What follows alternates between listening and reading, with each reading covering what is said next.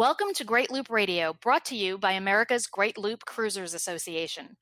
We're dedicated to sharing Great Loop information and inspiration with those actively cruising, planning for, or dreaming about a Great Loop adventure. This is Kim Russo. I'm the director of AGLCA.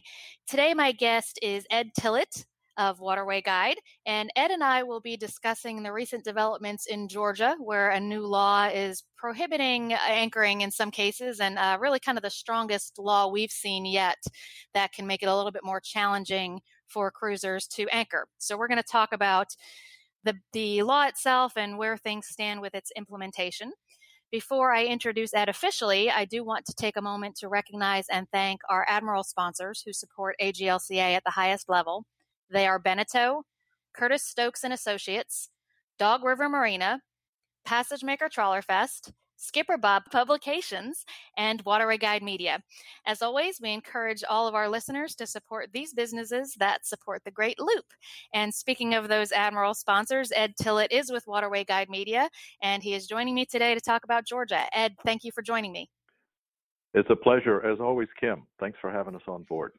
Yeah, and one of the reasons I asked you to be the guest today is because we've been working together on this, a little bit behind the scenes, but working with a few other groups to try and figure out how to get this law implemented with its least effect on boaters, or how it can possibly be changed in the next session. But to start from the beginning, for those who haven't heard about it yet, let's talk a little bit about the law itself and what's in it. Do you want to start there?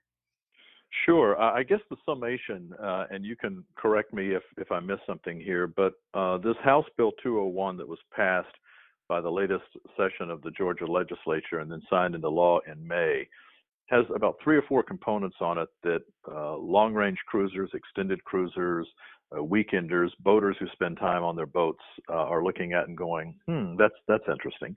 One of them, right off the bat, is that Georgia is proposing that they implement a permit for anchoring, which means that if you anchor one day or 1 week or any long-term anchoring beyond that, you must purchase a permit, pay money to drop an anchor anywhere in Georgia coastal waters.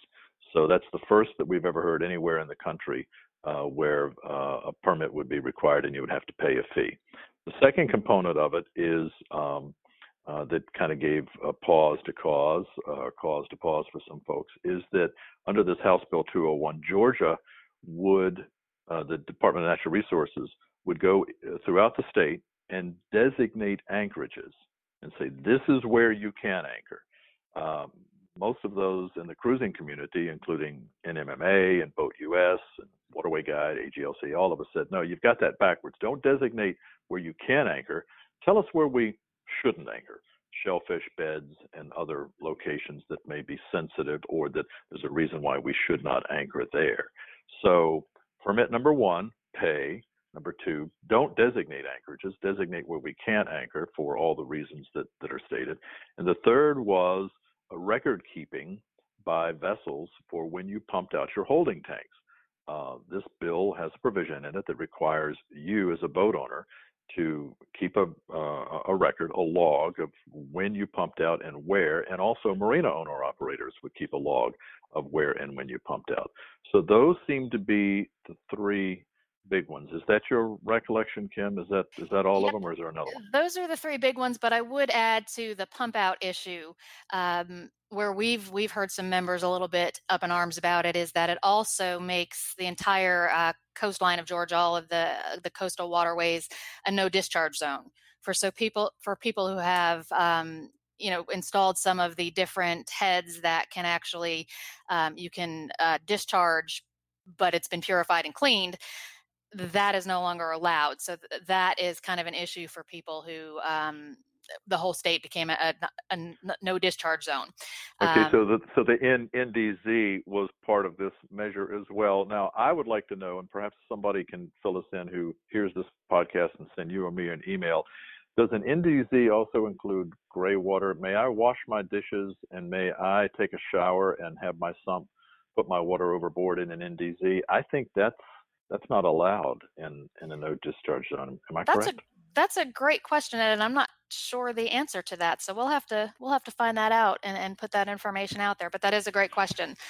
Okay, Um, so those are the top three that's included in the law, as I recognize that has most boaters who are serious long-range cruisers, extended cruisers, and any weekender who wants to drop an anchor with the kids on their, come down from Atlanta and jump on the 37-footer and take it out and anchor in a creek somewhere for a couple of days, overnight weekend, and take the kids around and have a good time should take pause with this as well, because they're going to be forced to get a permit, and they will be under scrutiny. Oh, here was the other one. Georgia, this was, I think, one of the biggest ones, is that all of these regulations would now roll up under Georgia Code 52, Chapter 7, which would make these criminal offenses, not civil offenses, which means that if you are in violation of any of those, not getting a permit, not holding a pump out log, perhaps anchoring in the wrong place, that you would be susceptible to a criminal offense, much like a misdemeanor, which is the same as a traffic ticket. But in the past, it was a civil penalty. So it made them criminal offenses. Right. And I think from what DNR has put out there, that was mostly for a, ease of issuing citations type reason. I don't want anyone to walk away from this with the idea that this criminal penalty carries jail time or anything along that circumstance. Like Ed said, it's kind of equivalent to a traffic ticket, but yes, it does make it a criminal offense. And I think one of the things that has been interesting about this particular law is it seems to have caught everyone by surprise. As most of our listeners know, we follow these issues in Florida because they tend to come up a lot more often. This really wasn't on anyone's radar until after it was signed by the governor and DNR moved to implement what had become law. And that goes for some of the large boating organizations out there, the Boat US's, the NMMA's, certainly AGLCA was not aware of it, SSCA, MTOA, I can throw out letters all day long, but this really took the industry as a whole by surprise. Which I think is part of why it's been a little bit of a head scratcher for some. And there are still a lot of questions about really how this came about and why. The reasons that are kind of been floating around out there are to make sure that the waterways are clean, which of course we would support, and to help deal with the issue of derelict and abandoned and unattended vessels, which we would also support. The question marks really come with, does this law really help with those issues? I don't know if you have any thoughts on that area, Ed. Well, I do. And let's go back to the criminal offense as opposed to a civil offense. DNR, whether it's in Georgia or whether it's Department of Game and Fisheries in Virginia, where I live, or Florida Fish and Wildlife Commission in Florida, have increasingly been looking for some ways to put teeth in their enforcement. Scofflaws, ne'er-do-wells, abandoned vessels, we see them, we know they're out there. How much of a problem is it? Well, I guess it depends on where you live and how you perceive the problem. I live off the Chesapeake Bay on the Rappahannock River. I keep my boat on Urbana Creek at the town marina. I sit on my boat and I look out the aft deck curtain, and I see two abandoned derelict vessels in Little Urbana Creek. One of them is washed up on the marsh. The other one is sitting on anchor, and I've watched the wind come up the creek and move that boat and have it drag anchor and bounce off of another boat. I would love to know what to do about that. But in Virginia, the only way you can do anything about that is wait for that vessel to blow ashore. The landowner can claim that vessel in a certain number of days, post a public notice and say, I'm going to take it, and then he has to figure out how to get rid of it. Mm-hmm. So the reason why I believe, and this is what Doug Haymans, the executive director of the Coastal Management Division of DNR, who ran that meeting we were at, says, is that we need some teeth in the law. We need to create a way, when we define a vessel as derelict, we need to create a way to really hold that owner responsible and accountable. And if we do enough civil penalties on it, nothing happens. If we go criminal penalties, we can do something with it. So I think that's another reason why this law was put into effect at House Bill. But you can still do that without creating permits and creating all all of these other standards that this HB 201 has directed the Department of Natural Resources to arrive at regulations for. So I think it came about because there's some frustration among Georgia residents, some Georgia residents, frustration about those issues, and they're looking for ways to solve it. So that's how it came about, and quite frankly, they built a big one. They've got a, Yes, got they a did. doozy out there. Yeah, and one other thing I do want to point out, the background seems to be that the bill initially took the permit fees and put them into a fund to help fund the removal of derelict vessels, which does make some sense. However, on the House floor, as the bill was being passed, that was changed. And my understanding is that per Georgia statutes or rules, that it could not go directly into that fund. It had to go into the general fund.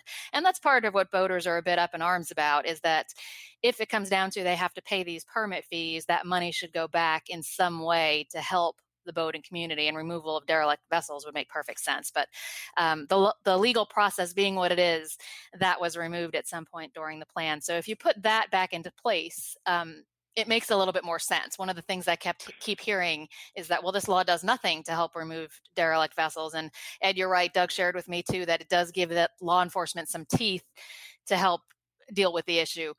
The funding was intended to be part of it, and unfortunately that was removed. But after this all broke and DNR put out a notice that they were looking for public comments on how they should go about implementing what they were handed by the legislature, Ed, you in representing Waterway Guide and AGLCA, and of course we're part of a coalition with Seven Seas Cruising Association, Marine Trawler Owner Association, and DeFever Cruisers.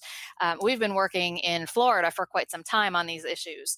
So we got together with Waterway Guide, with the Georgia Marine Business Association, who actually had probably the most background information on this bill and how it came to be, and a few others, to try and come up with some reasonable comments on how DNR should go about implementing the law that had been passed. So it was kind of an interesting process. I was really pleased that we were able to reach a consensus and all submit very similar comments, particularly because I think kind of early on in social media, the Georgia Marine Business Association, or GAMBA, was vilified a little bit for coming out in support of the bill. But in the end, they really have the same issues on behalf of their members as we do. So it was nice to work with them and reach a consensus.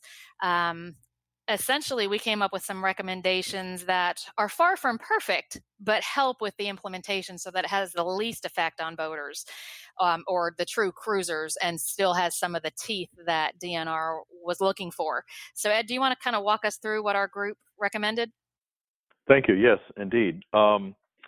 First and foremost, I think the Georgia Marine Business Association and the group there had been watching this and paying attention, and had been participating as much as they could along the way. And we were fortunate to have someone on the inside who represents marine business associations or members of the Marine Business Association. And we have lots of marina clients down there. They're all members of that. They get it. And they came back and agreed with some of the concepts that we put together. And again, this goes back to users. How will this impact users? Anyone listening to this podcast is probably on a boat or thinking about getting on a boat and spending some time on it. So we took that into consideration when we developed these recommendations. So when we went to the DNR meeting on Monday, the 17th of June, we essentially presented the following.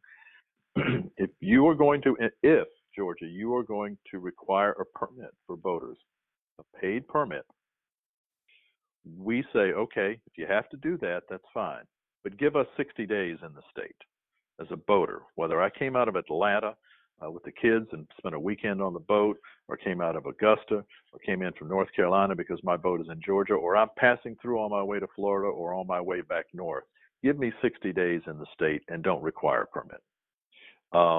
If I decide that I'm going to anchor for between 61 and 180 days, all right, I'll pay a permit for that. I'm in the state. You're going to take that money and those resources, and you want to manage the resource. Okay, but I will not have to buy a permit if I'm 60 days or under. Now, I can't stay more than 6 months in any one location. Any one location. See, once again, DNR in Georgia has said we have a problem with liveaboards who anchor a boat and never leave it. And we think they're dumping waste in the water, they're causing a nuisance, they're a pain to be around, their boats are dirty, on and on and on. Okay, but fine. We recommend that you can't anchor in one place for more than 6 months. I don't think that violates any of the feelings of any of the members of MTOA, SSCA, AGLCA, and as a fair and reasonable boater, personally, I think that's fine too. And then here's another issue. Some boaters will anchor their vessel and get off of it and leave it for 2 or 3 or 4 or 5 weeks or longer. And even if you anchored for 60 days without a permit, but you left your boat anchored out in a waterway somewhere and got on an airplane and flew home, you're putting other vessels at risk in addition to your own vessel, in addition to landowners, dock owners, etc. So we said, fine, we're with you, but don't leave your boat unattended for more than 7 days. And when we say unattended, we can define that later, talk about who's going to pay attention to it, who's going to watch it, and so forth. And then instead, we talked earlier about this. Don't tell me where I can't anchor. Don't tell me where I can anchor. Tell me where I can't anchor. So we would say anchoring is allowed in all coastal waterways, except for the shellfish beds, navigation channels. That's standard practice anyhow, Coast Guard regs. And then we as a coalition, did offer up this 150 feet setback. It seems to work in Florida. It seems to give property owners, specific marinas and others, some comfort to know that vessels can't pull within 30 or 40 feet and drop an anchor. However, there is some pushback by some of our membership that 150 feet is not a good number in Georgia. So we're going to let that kind of percolate out and see where that goes, because the tides in Georgia can end up moving the vessel here and there. So is that a summation pretty much of what we came up with, Kim? Yeah, I think that's a great summation. Since we put that out, we have gotten some feedback from members, and yes, the 150 feet number is at issue. One of the interesting things we've mentioned kind of this meeting that both Ed and I were in attendance at on Monday.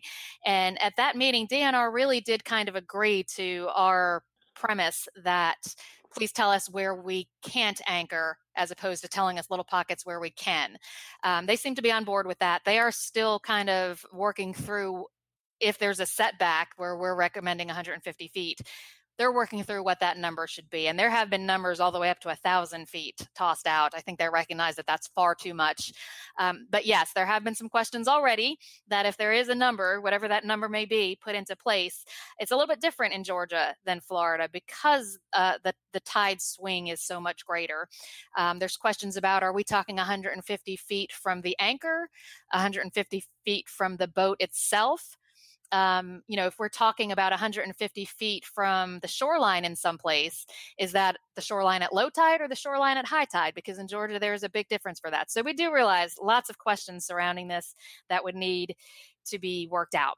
But it does seem a workable solution, along with the no permit needed for 60 days. It still gives law enforcement the teeth they're looking for. It gives the homeowners and others some setback if the 150 feet is the number, where they won't have boats right up against their dock. And, again, we don't like to see regulations that essentially cause hassle and punishment for the responsible cruisers, because the theme we heard at this meeting recurring was that so many boaters are responsible and wouldn't even think about anchoring within 150 feet of someone's dock. And of course, they're not pumping their black water overboard. And these rules sadly are needed because of the few. So we're encouraging DNR to, really they're casting a very wide net, and we understand why that's the easiest thing to do. But we're really encouraging them to scale that back some. And Ed talked a lot about the permits. One idea that was floated to me was the idea that perhaps there wouldn't be a fee, but the permit would still be needed. We're really not even quite in favor of that either, because there's just an undue burden on someone who's just trying to anchor for a few days or perhaps overnight as they're cruising through the state. And all of, some of the reasons that's an undue burden are in our comments, which are readily available online. I've also been asked by a few why we didn't address the pump out issue in our comments? Pretty simple answer to that. DNR put out information on the rules that they were looking for comments, specifically to those rules. They didn't touch the pump out issue in those rules on this round, and I think that's partly because the law is very specific about it. So DNR didn't have much to figure out on implementation. It's pretty black and white there. But we're still hoping that something can be done about that pump out issue. But we chose to focus our comments specifically on what DNR was questioning at the time. So I think more to come on the pump outs. I think this is probably a good time to take a quick break to play a message from one of our sponsors. When we come back, Ed, I'd like to get into specifics on that meeting on Monday, because I think a lot of good happened there, and I'd love to share that with our listeners. So we'll be back in a moment. Curtis Stokes and Associates is a yacht brokerage company that specializes in Great Loop capable boats. Curtis Stokes is a supporter of AGLCA at the Admiral level. If you're looking to buy or sell a Great Loop veteran from a trusted and knowledgeable broker, visit the company on the web at curtisstokes.net. Email curtisstokes@curtisstokes.net or call 954-684-0218. We're back on Great Loop Radio. I am talking today with Ed Tillett of Waterway Guide Media, and we are discussing the new law in Georgia that will have an impact pretty much on all boaters cruising through the state, because it's the water line there. The ICW is too long for most boaters to do in one day. So usually an overnight stay is required. And if that means anchoring for you, this new law would apply. So, Ed, you and I were both in attendance, along with roughly 70 other people, at a public hearing on Monday in Brunswick, Georgia, that DNR scheduled to try and gather some more information from the public on how they should implement this new law. So give us a recap of that meeting on Monday. Well, the meeting was it was well attended. I counted somewhere between 55 and 70 attendees. I think some folks slipped out the back door. There could have been some DNR personnel. We were at Coastal Resource Management headquarters in Brunswick. Nice facility, nice little meeting room. It was cool, comfortable. Everyone had a place to sit. Doug Haymans, who is the director of the Coastal Resource Management Division of DNR, opened the meeting with about a 20-minute overview of the background of the regulation. For those of us who had prepared going into it, he didn't provide a lot of information that we didn't already know, but some other folks perhaps did not. He did try to cover down on why the regulations were put into effect. One thing that I heard, one topic that he covered there, was the growing aquaculture industry of Georgia. That Georgia is being looked at. Everyone's on fire for oysters these days. So oysters are coming back. People are growing them, aquaculture, and apparently there's some oyster farmers who are starting to kick off some shellfish beds in Georgia and for the future. And he did say we're trying to get in front of this issue by initiating these. So he presented a 20-minute overview and then opened it up for comments. And it was at that point that I think about 25 people spoke, including AGLCA, representing several organizations. Waterway Guide spoke, National Marine Manufacturers Association, Boat US. I was really intrigued, for lack of a better term, at the straight ahead, and it's in our article in our newsletter from yesterday at Waterway Guide, how strong of a position the National Marine Manufacturers Association took. Boat US also took a strong position and essentially said, as did Waterway Guide, that we don't believe in any anchoring restrictions anywhere in the United States coastal waters. We have enough laws on the books, et cetera. So we made those points. I made a specific point after having thought about this like you did, Kim, for hours before we got there. How do we present? What's the environment going to be like? We were certainly among friends, because most of the people there were boaters and lived on boats and spend time on boats and whatnot. But our position was, give us the empirical, my position, Waterway Guys, give us the empirical data that says you have a problem in Georgia. Give us the data. How many derelict vessels do you have that are causing problems?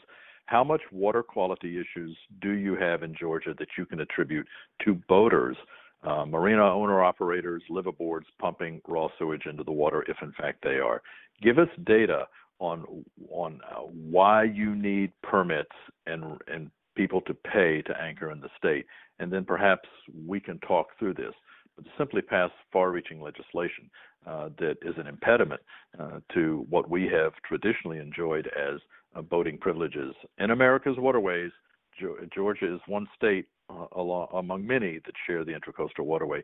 Give us the facts and we can deal with it, but you haven't given us the facts.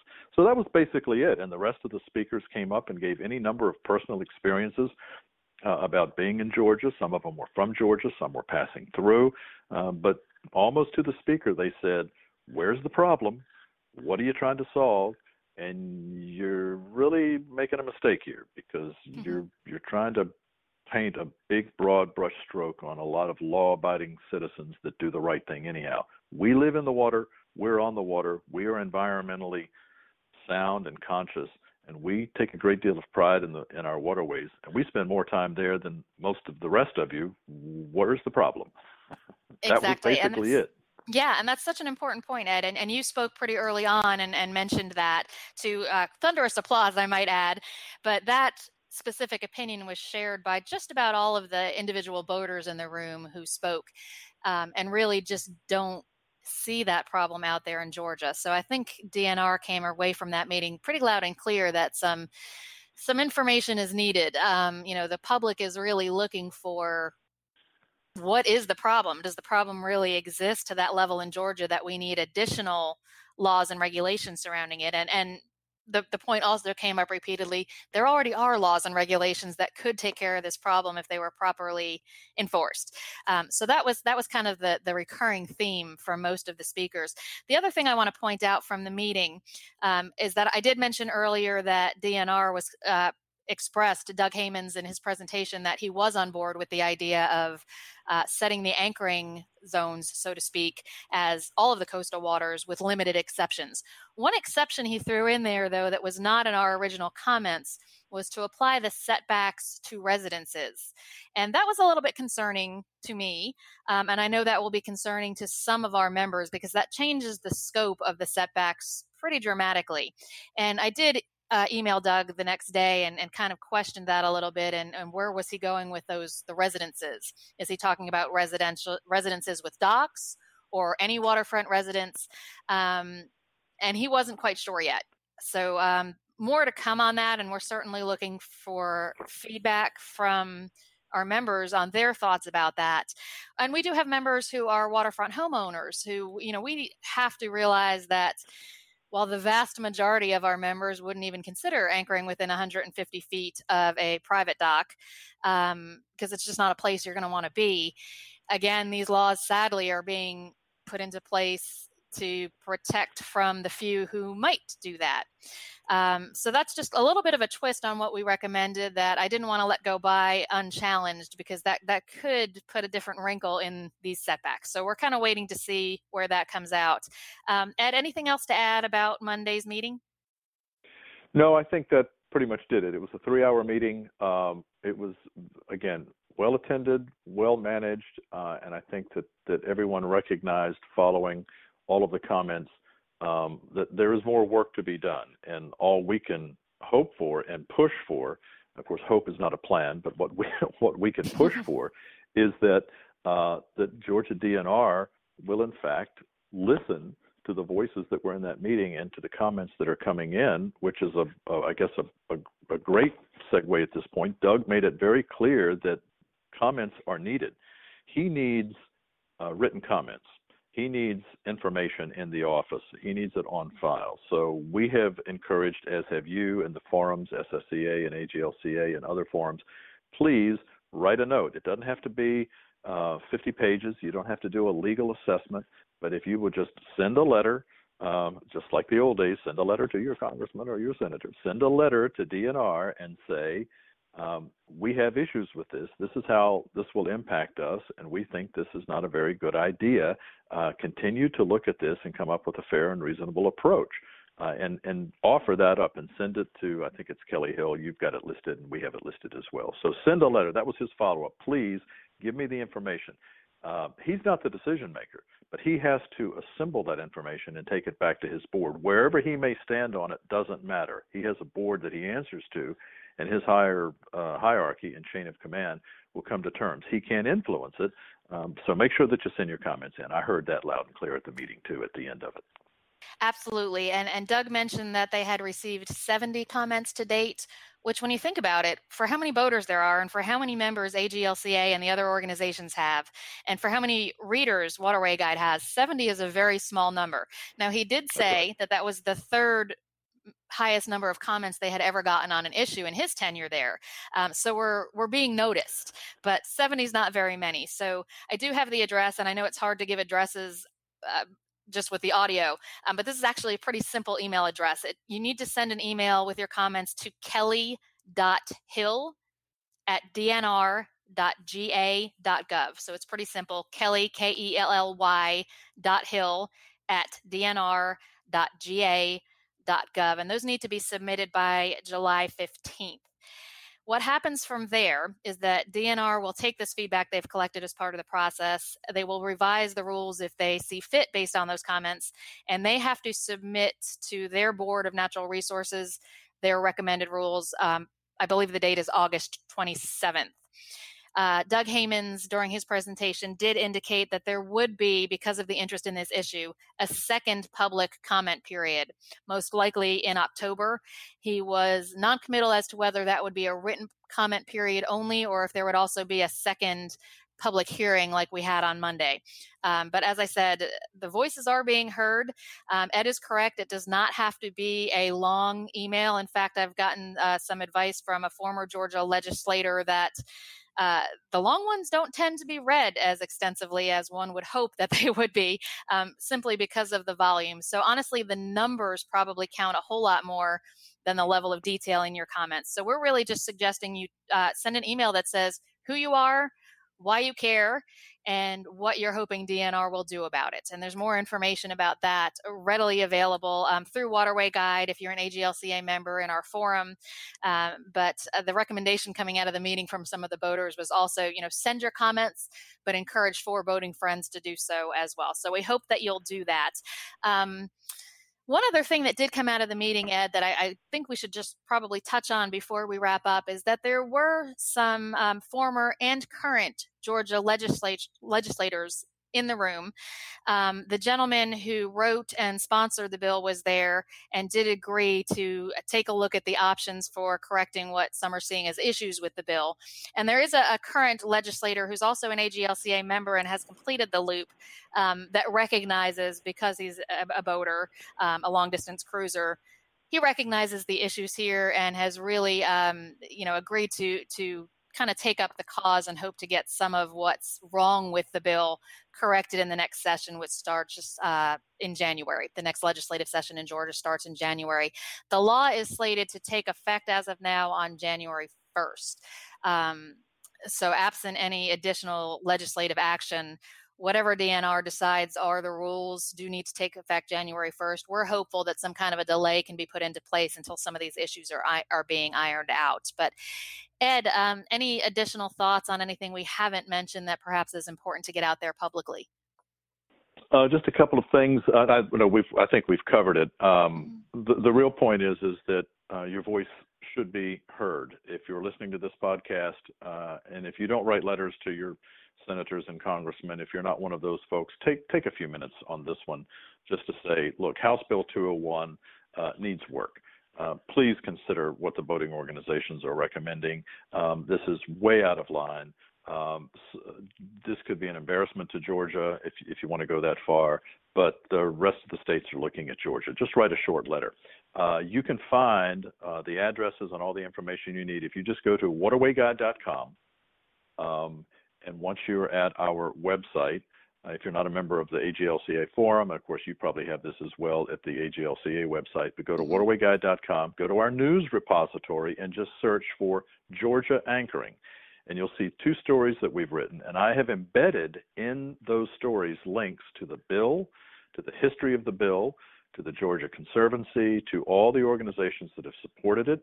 I have embedded a link to Don Hogan, Representative Don Hogan, who sponsored the bill. I have a link to his official website. DNR is in there. You can find the board members of all board members of the Department of Natural Resources in the DNR listing. If you want to write a letter to DNR and then write a letter to all the board members and roll it up, I'm thinking I may go ahead and get all their addresses and make that as a source as well. So this is the time for our voice to be heard. Why is this important? And I'll conclude on this. Kim and I have been talking about this for years. Really, literally 2 or 3 years. We've been speaking about Florida's laws, where's the United States going, what's next? And I talked with the publisher at Bonnier Publishing of Cruising World and some of the yachting magazines. And we believe that as goes Georgia, so go some other states in the future. So we think we have an opportunity now. Florida, they're where they are. But as goes Georgia, so goes Rhode Island, ? Texas, Mississippi, Alabama.